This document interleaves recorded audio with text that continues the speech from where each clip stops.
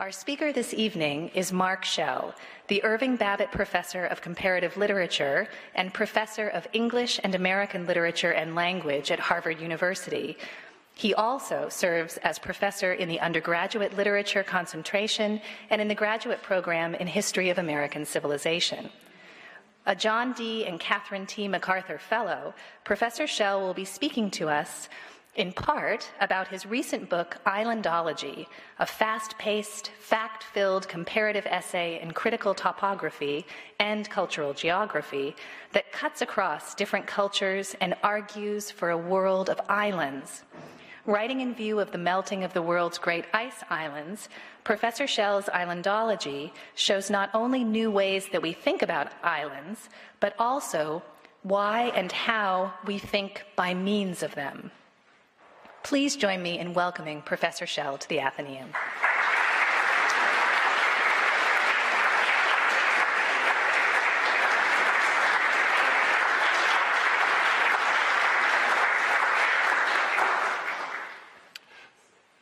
Thank you very much. And thank you for that introduction very, very much.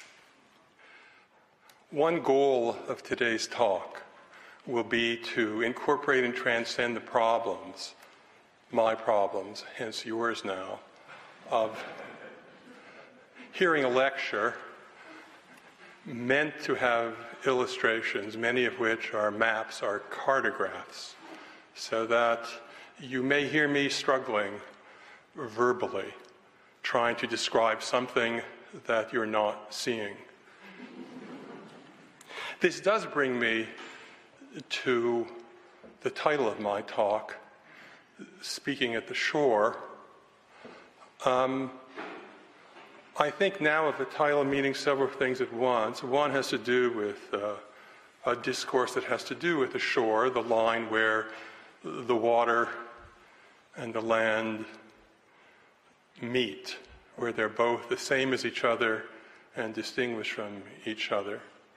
But I guess I am thinking now of that great ancient Greek philosopher and rhetorician Demosthenes, who went to the shoreline to declaim in order to overcome a speaking difficulty he had. Demosthenes was a stutterer, and by speaking above the sound of the water moving the sand and the rocks, was able to incorporate and transcend the speaking difficulty to the point where he, of all people, he, the disabled speaker, became the great rhetorician.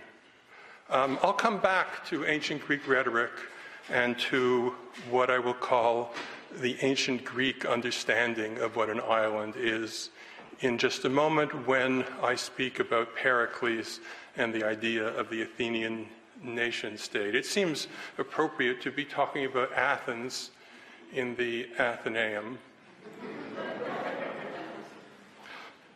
If there were time for a personal introduction, it might begin as follows.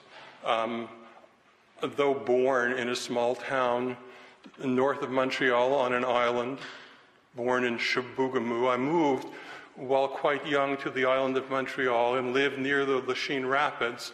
One might call them something like the headwaters of the St. Lawrence River, the mouth into North America from the point of view of Franco-Americans.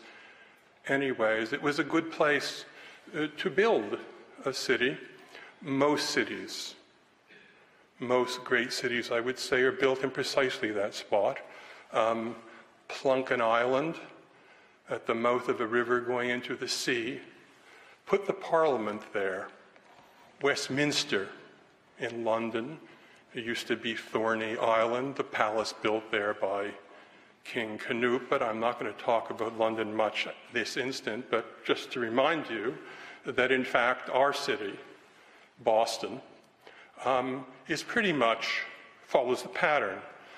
Plunk a city at the mouth of a river, the Charles, filled with islands. It's possible to hide some of the history of the city or its islandic quality, looking both outwards and inwards to the continent. You can hide it by filling in the rivers that surrounded Westminster.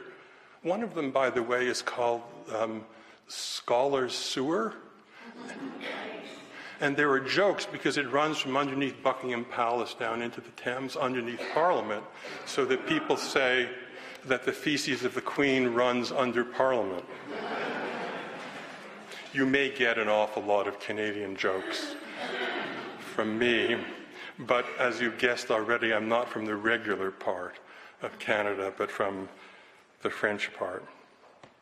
The Boston Islands are doubly interesting to me in terms of what will become part of today's talk, because part of today's talk will look at the work of Ingmar Bergman, a kind of typical Scandinavian islandic artist. And Bergman was mightily influenced by two diseases. Bergman was very sick throughout his life, kind of psychosomatic, a sickness involving a commixture of the body and the mind at the same time. During his time, Eugene O'Neill was setting his plays with a similar theme on the Boston Islands. East Boston, as I'm sure you know, was the island where Eugene O'Neill set his great play, Morning Becomes Electra.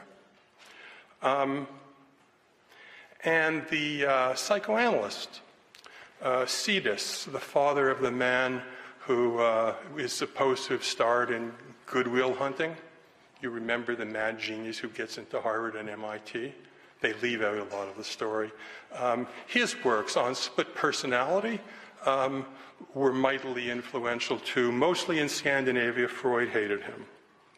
So we have, as it were, a Boston base. We'll be leaving that fairly soon. As soon as I ask and answer the question, this will be difficult, by the way. What is geography and what happened to it anyways?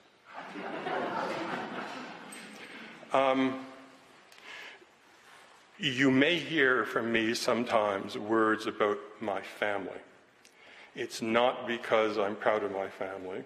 It's because I learn from them. So one of my family members is my wife, and my wife is a philosopher, and she's written 7 books about Immanuel Kant. And so in order to stay married to her for 46 years, I had to read the complete works of Immanuel Kant, the great philosopher. Most of his books are about geography. He didn't earn his living being a philosopher. It wasn't his books on perpetual peace. It was his works on geography per se. And he defines geography appropriately and influentially as well as having to do with the interrelationship between the physical world, call it nature, and the cultural world, call it for our purposes art or literature. So on the one hand, the physical world, nature; on the other hand, the topic that in part I've been asked to come and speak about. In fact, I'm speaking now about the link between what's natural and what's purportedly not natural.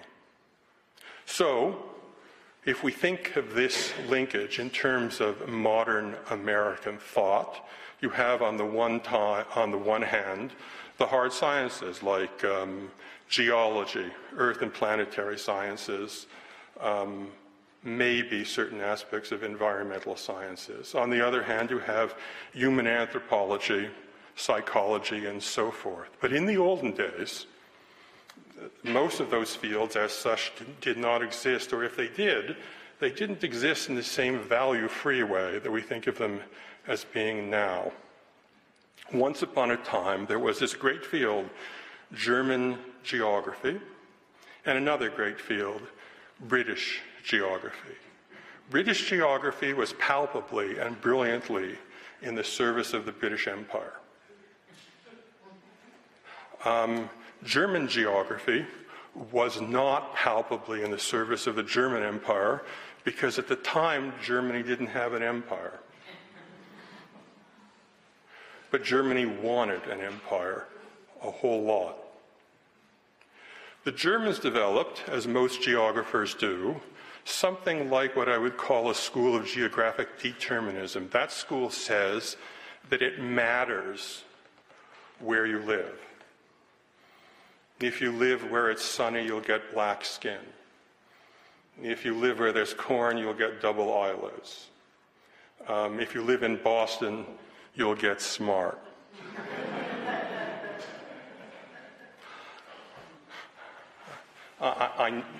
You told me about this audience.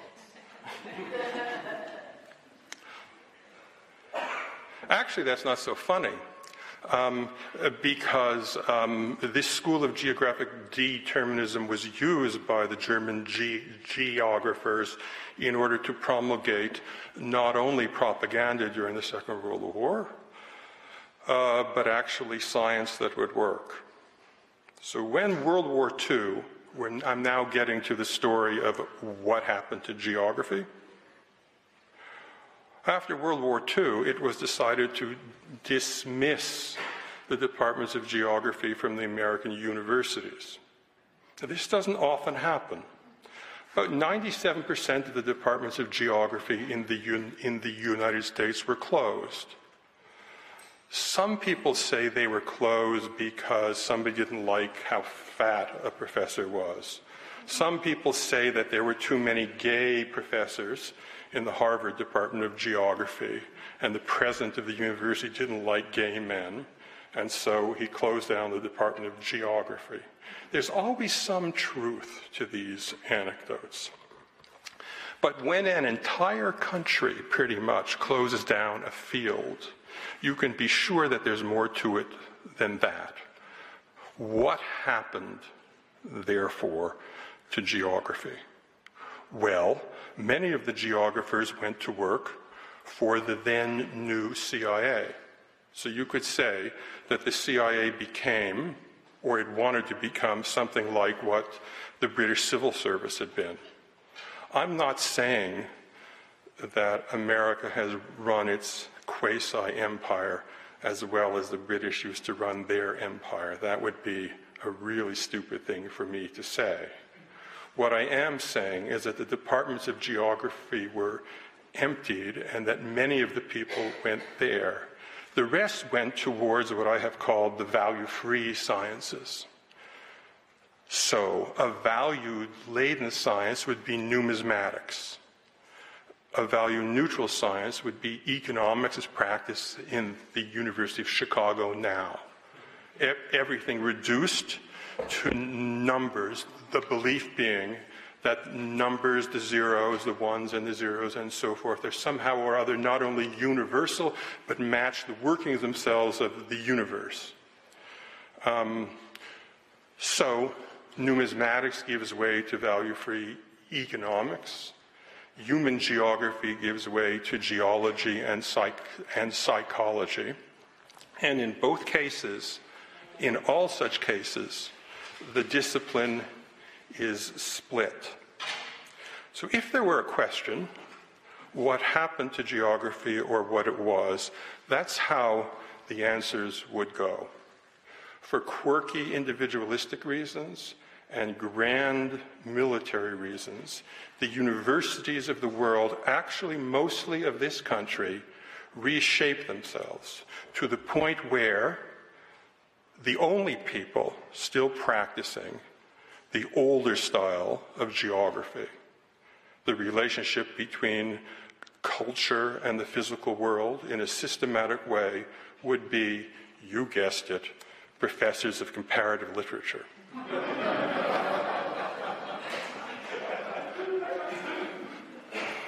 This bugged the hell out of my son, Jacob. Because Jacob, unlike his father, decided that he wanted to be a geographer. And you know, there are 4,300 major colleges and universities in the United States and only about 80 departments of geography. So it's really hard. I mean, it's a lot harder to get a job in a department of geography than it is to get a job, say, in a department of English. Has anybody here ever tried to get a job in a department of English? I hope not. I want to give another example now of what I've called the link between nature and culture. And I'm going to do this by casting conceptually a picture up on the screen. We can do this. I conjure up for you today. Do you remember how Hamlet opens up? Hamlet opens up with the conjuring up of a ghost. It's at a shoreline. The ghost comes out of the shoreline and says, "You've got to do this, Hamlet." Hamlet means something like little island, I suppose. Literally, that's what Hamlet means. Some people say that it's like Porky Pig, Little Ham. Other people say that it's from the Danish Latin word omelette, meaning stupid, and all of these other explanations work. The stupid one is probably the best one, because Hamlet is nothing if not good at pretending to be stupid or being stupid. Up here, then, imagine a map of an island called Utopia. Once upon a time, Utopia, that island, was not an island. It was turned into an island when human beings came and cut the peninsula, decapitated the head, turned the head into an island separate from the main, as it were. Thomas More, you know, who wrote Utopia, got into trouble with the king. And the king separated his head from his body and stuck his head on a pike on the bridge going over the Thames River, which I've already mentioned, not that far from Parliament, in fact. And this seems to have made an impression on young Shakespeare, for you know that skull scene in Hamlet, when Yorick unburies the skull, when now it's not the ghost but the skeleton that, as it were, speaks, quite chapfallen. That is well, but imagine now, next to the map, another map, this time Holbein's redrawing of the map, which shows clearly that the map is a skull. So that what one is looking at the map of Utopia is also the brain of Thomas More. If there were an image to capture, as it were, this linkage between the diagram of the natural world and a diagram of the mental world, it might well reside in such an image as that. I'll come back to that in just a moment. But I would like now to ask and pretend to answer some questions about islandology. I did not make up that word. It was made up by the CIA. And there's one thing that an immigrant likes to do, it's to be nice to the CIA.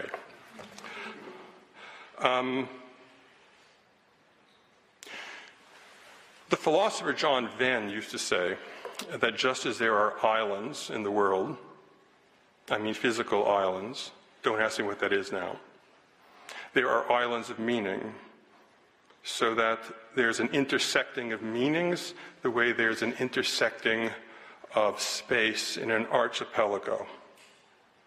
But I would like, on a more simple level, to give a few answers as to what an island is.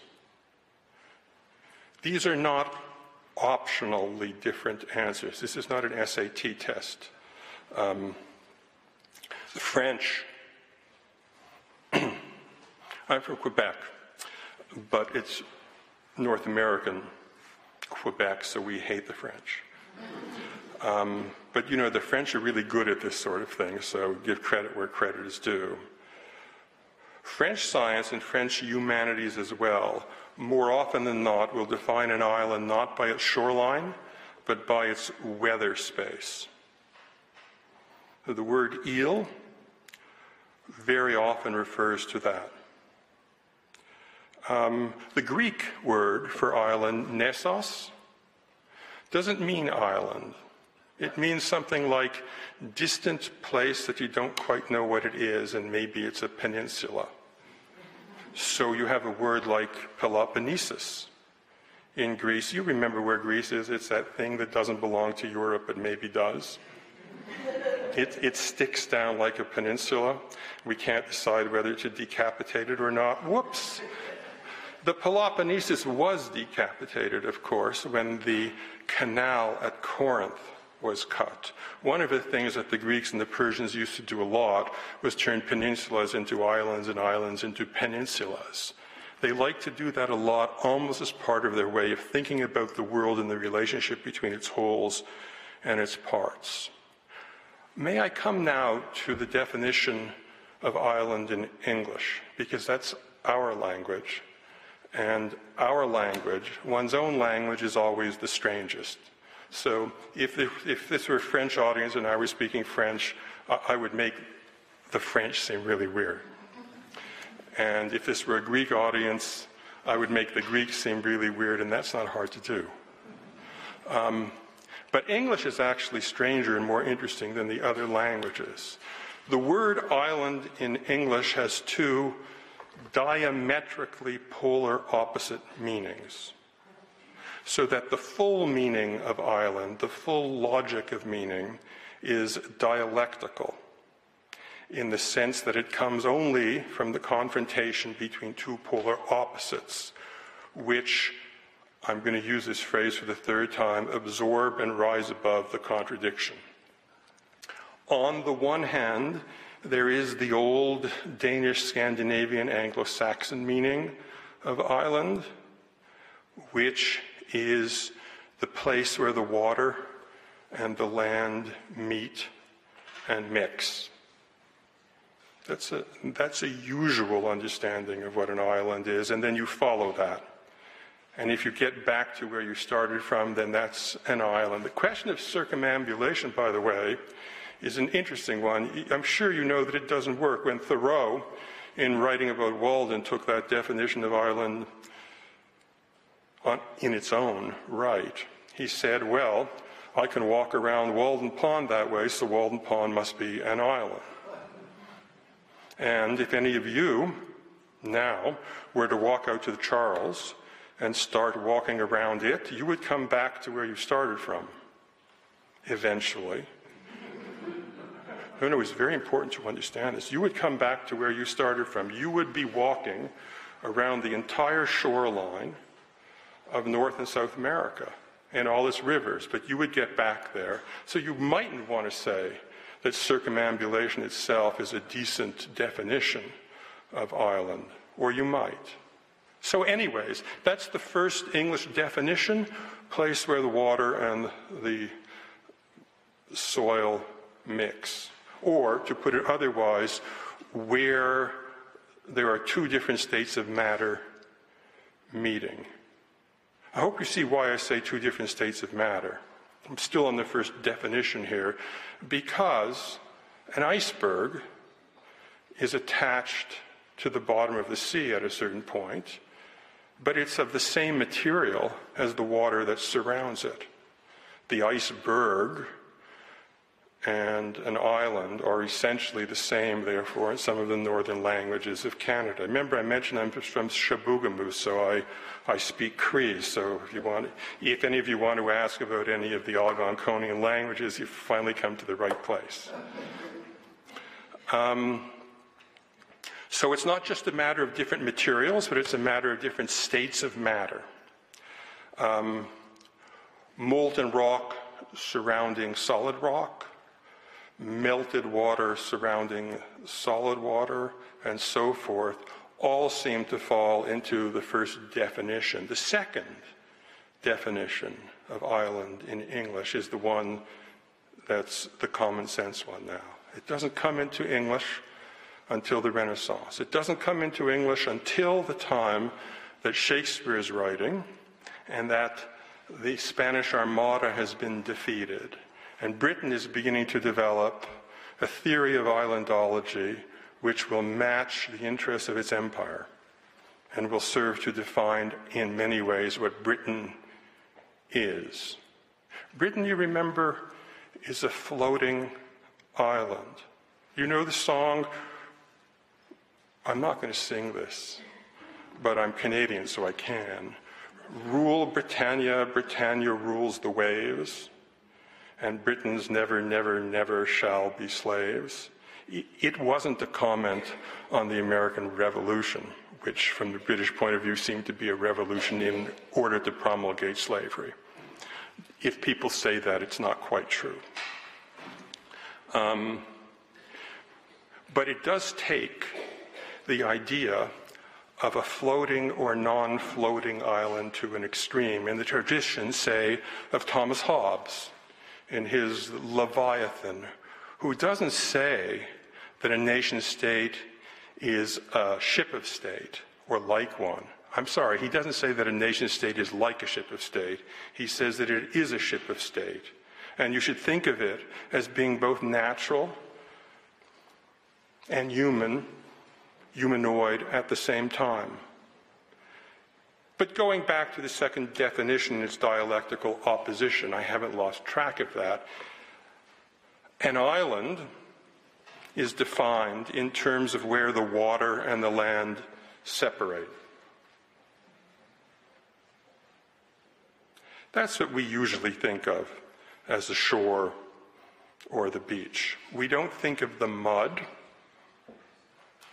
There, the Adam or Adam, who's there speaking at the shore.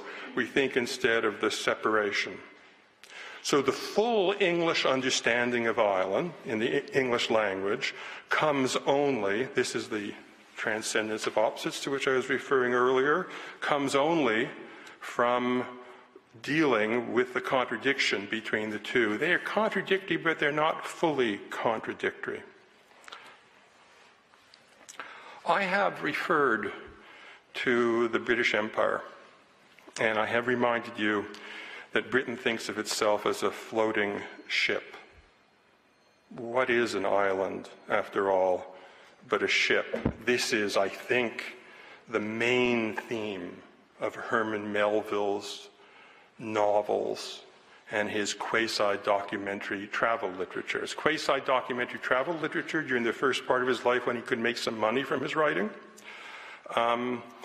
have to do with his trips to the South Seas. He begins to write documentaries. Quite brilliant, absolutely brilliant. Then he decides that he wants to do like docudramas, based partly in those voyages, but partly in fiction. He writes real failures like Moby Dick, a total disaster in the marketplace. He was a worse failure than Thoreau. If you pick up on the fact that I'm going to be mentioning all these failures, it's because there's something to be learned from that. Pride is a bad thing to have.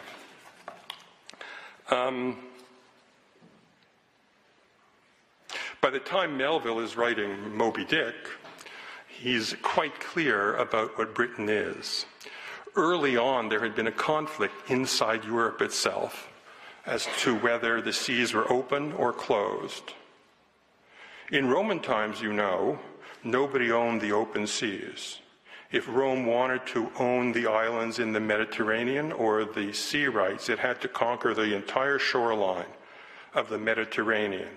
It had to turn the Mediterranean not into a pond, but into an island of water surrounded by a sea of land. I'm trying not to speak metaphorically here, but to take seriously what the Arabs say when they talk about the camel as a ship of the desert.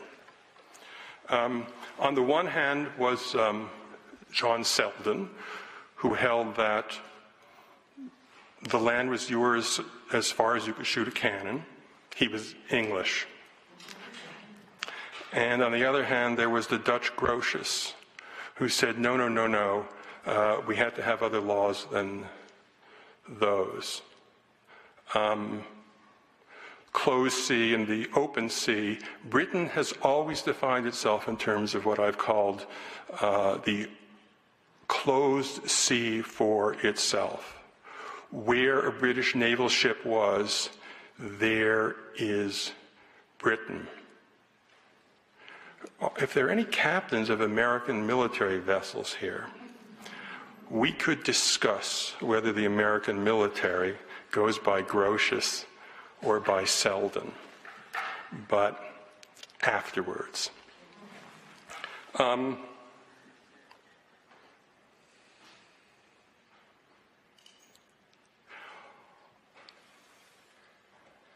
going to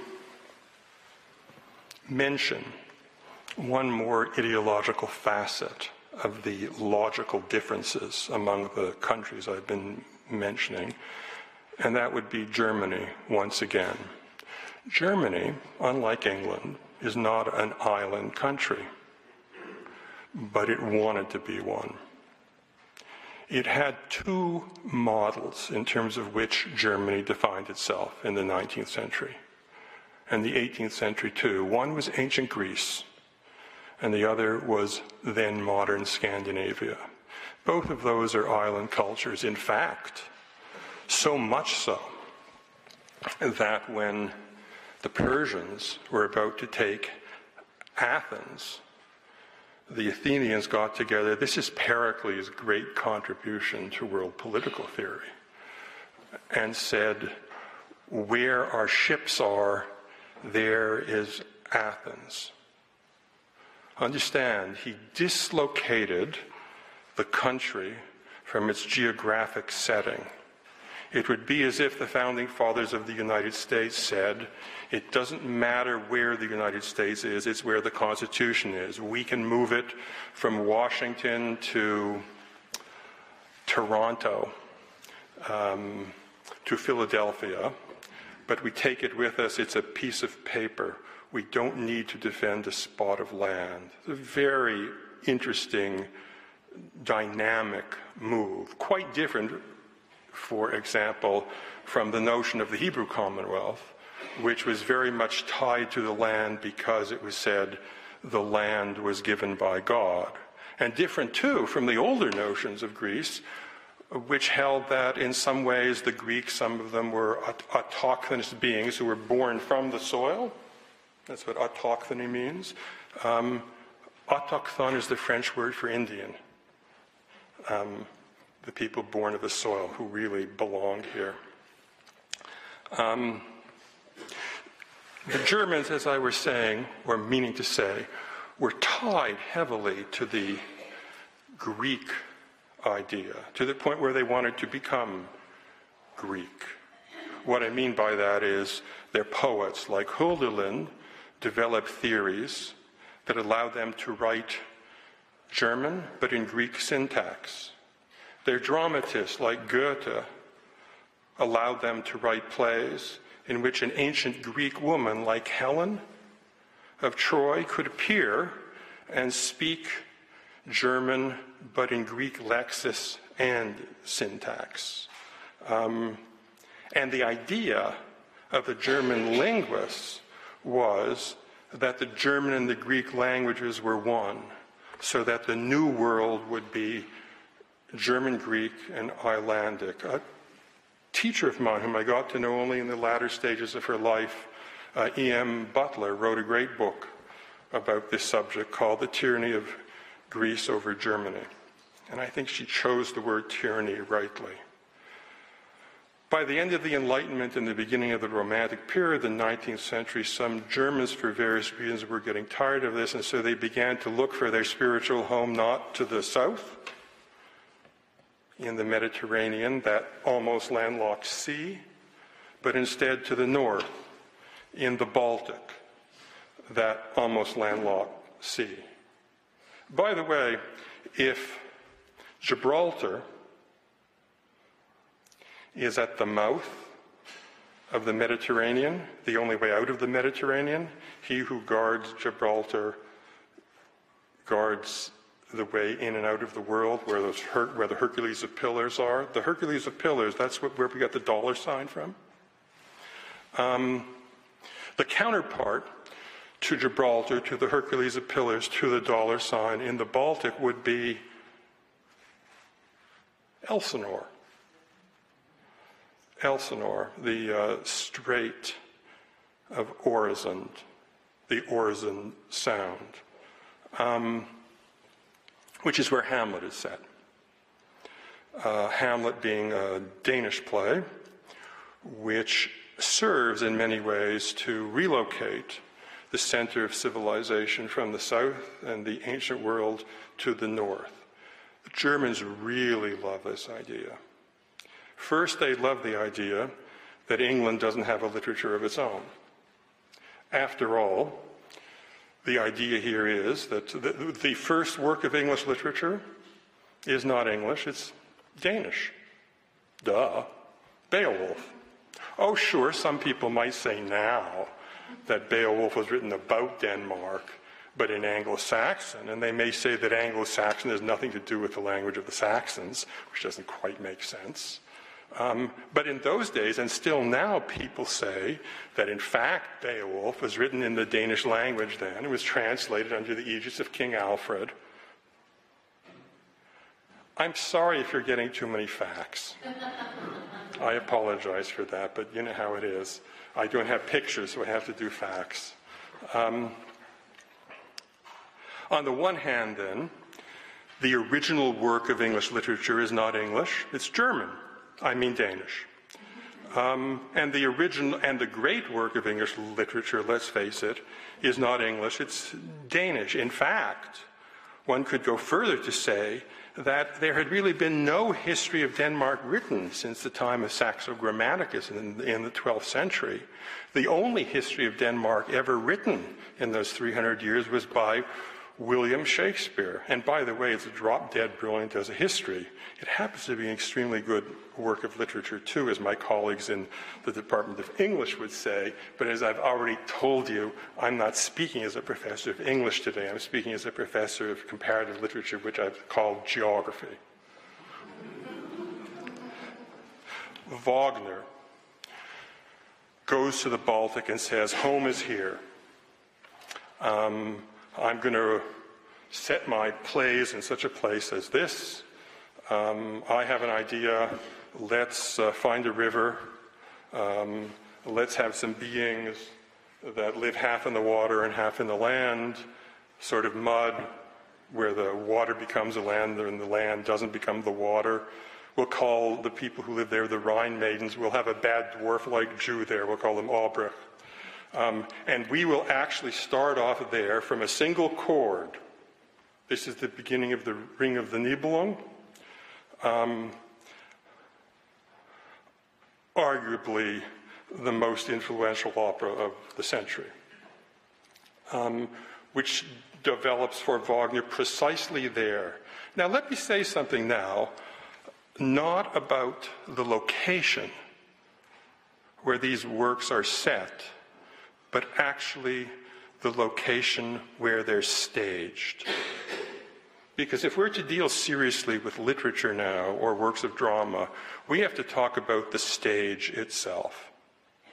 So I'm going to talk about 4 different kinds of stages. Now this is a beautiful room, and a great deal of thought went into this room.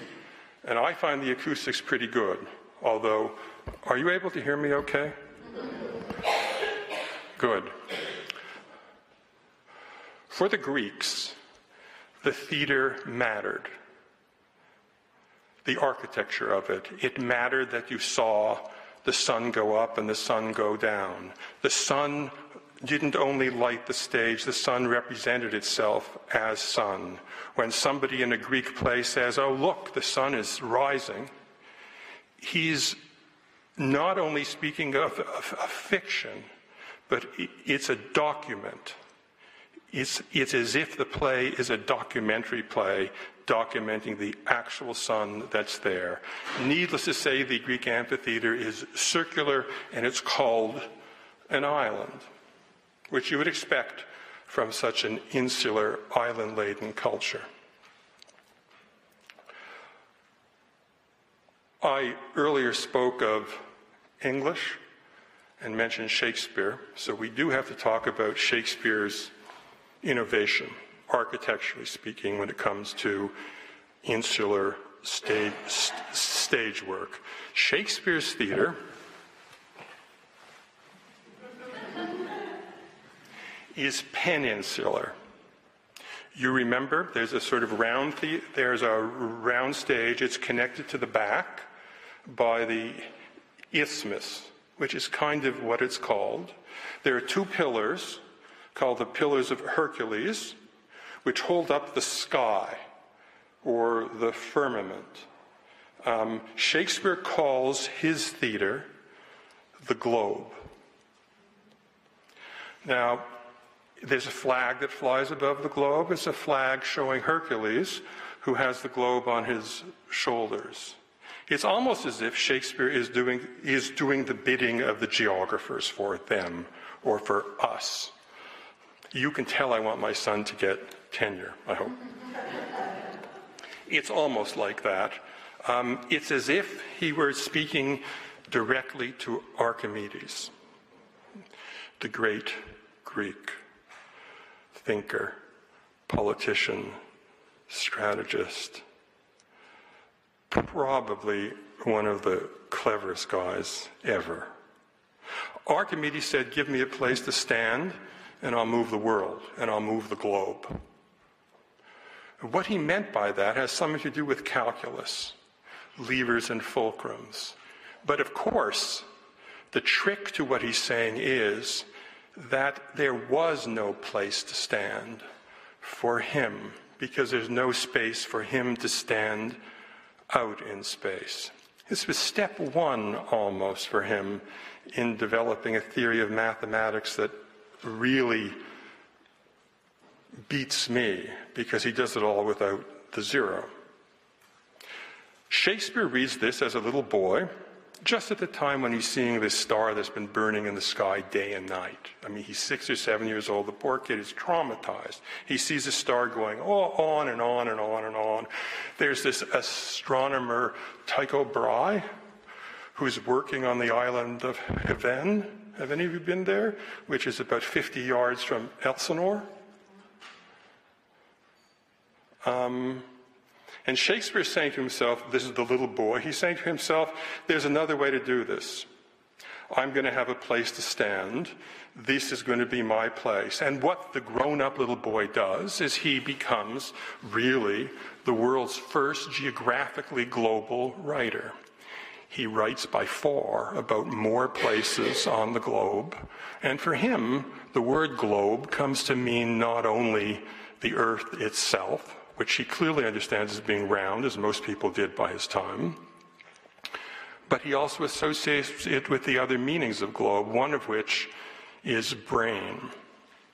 For our conception of the world is our brain's conception of it.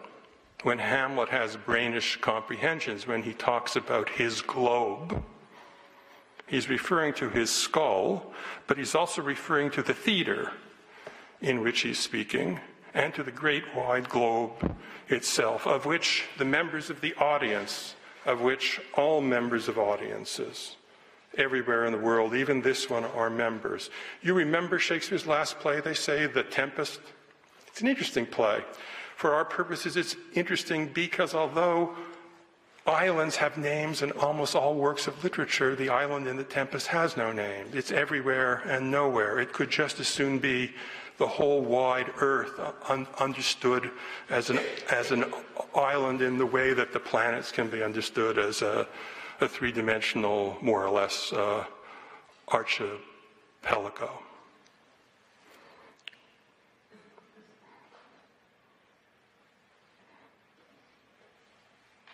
So far, then, a couple of stages.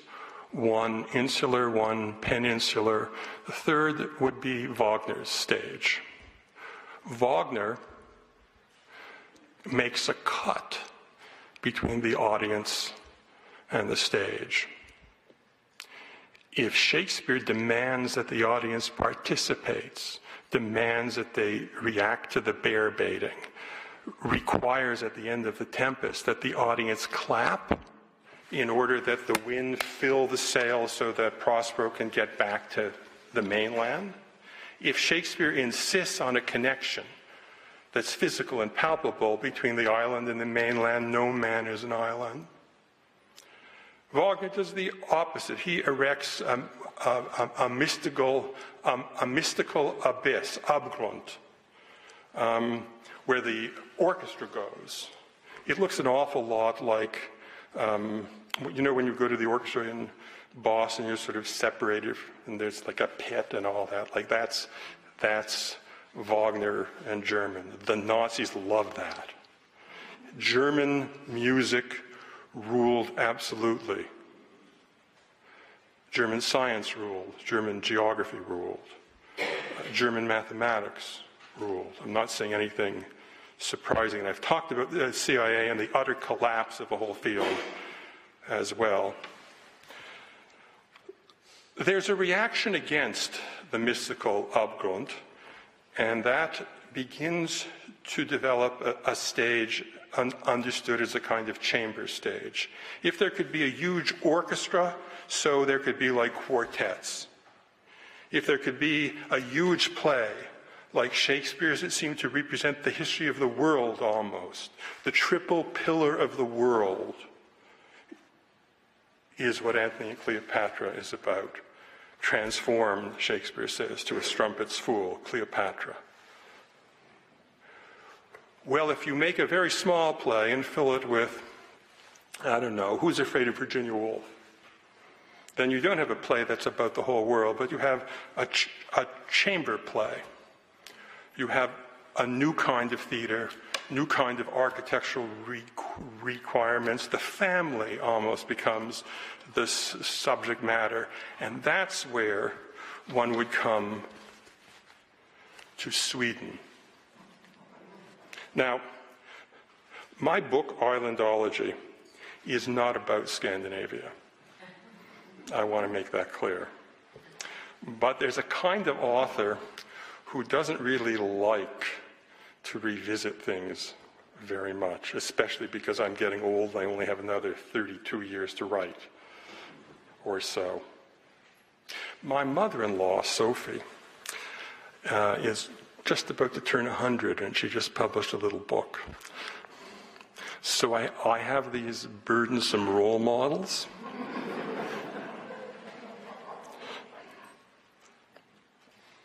I'm not going to tell you about my mother. That's my mother-in-law.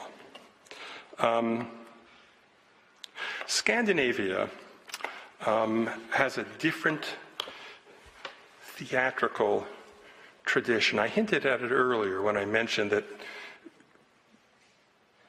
Bergman, who I think directed 170 plays, was much influenced by O'Neill.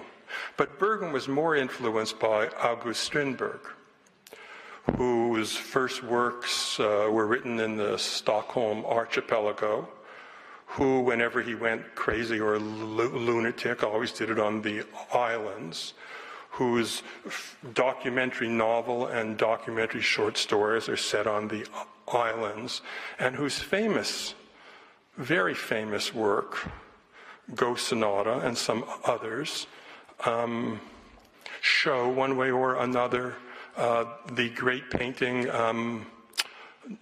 Island of Death. I wish I could show that because it's so striking. He made 4 copies of that, and Hitler owned one of them, and Bergman's family, and actually all the Swedish families had a copy of this. I mean, Sweden was neutral during the war, which is how it was that Bergman came to, spend a lot of time during the 30s in Germany on an island, but I won't get to that. I mentioned Saxo Grammaticus, who defines Scandinavia in terms of the relationship between the land and the water. If you've ever seen any Danish or Swedish detective stories on TV, or if you read their novels, what you see is this, that they keep trying to bury dead people, and the dead people keep coming up because the mud freezes and unfreezes. It's just like Hamlet. It is Hamlet. You try and bury the old king, he comes back. You can't tell for sure whether he's alive or dead.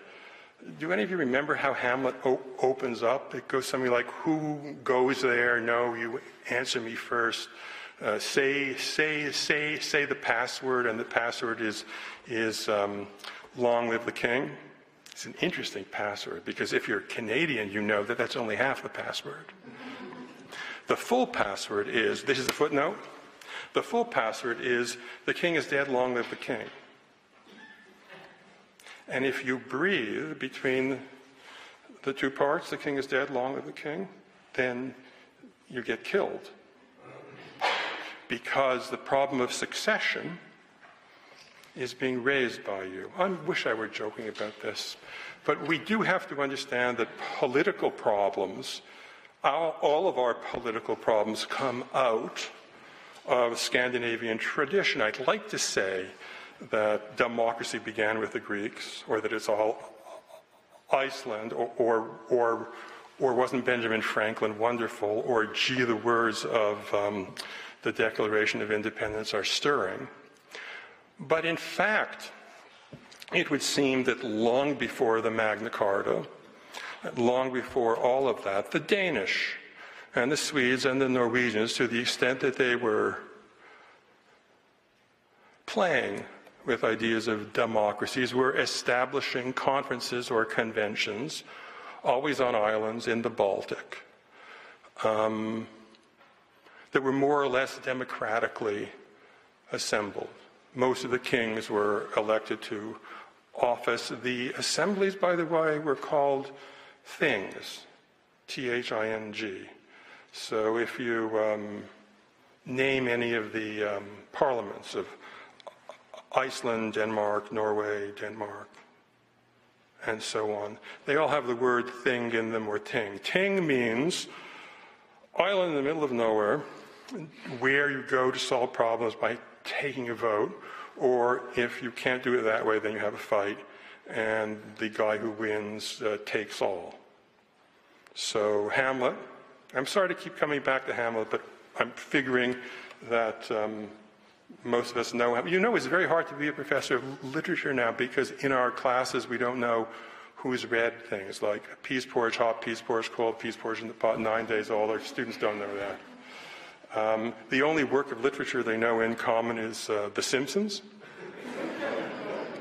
So we learn The Simpsons, not because, The Simpsons is so great, or maybe it is. It's because there's like a common text in the room, and that's how I'm using Hamlet.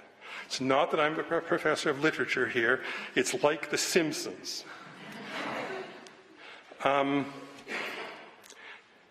It's in that spirit, I suppose, that I take up. Are you the timekeeper? Could you let me know when I'm 5 minutes? It's his fault, not my fault.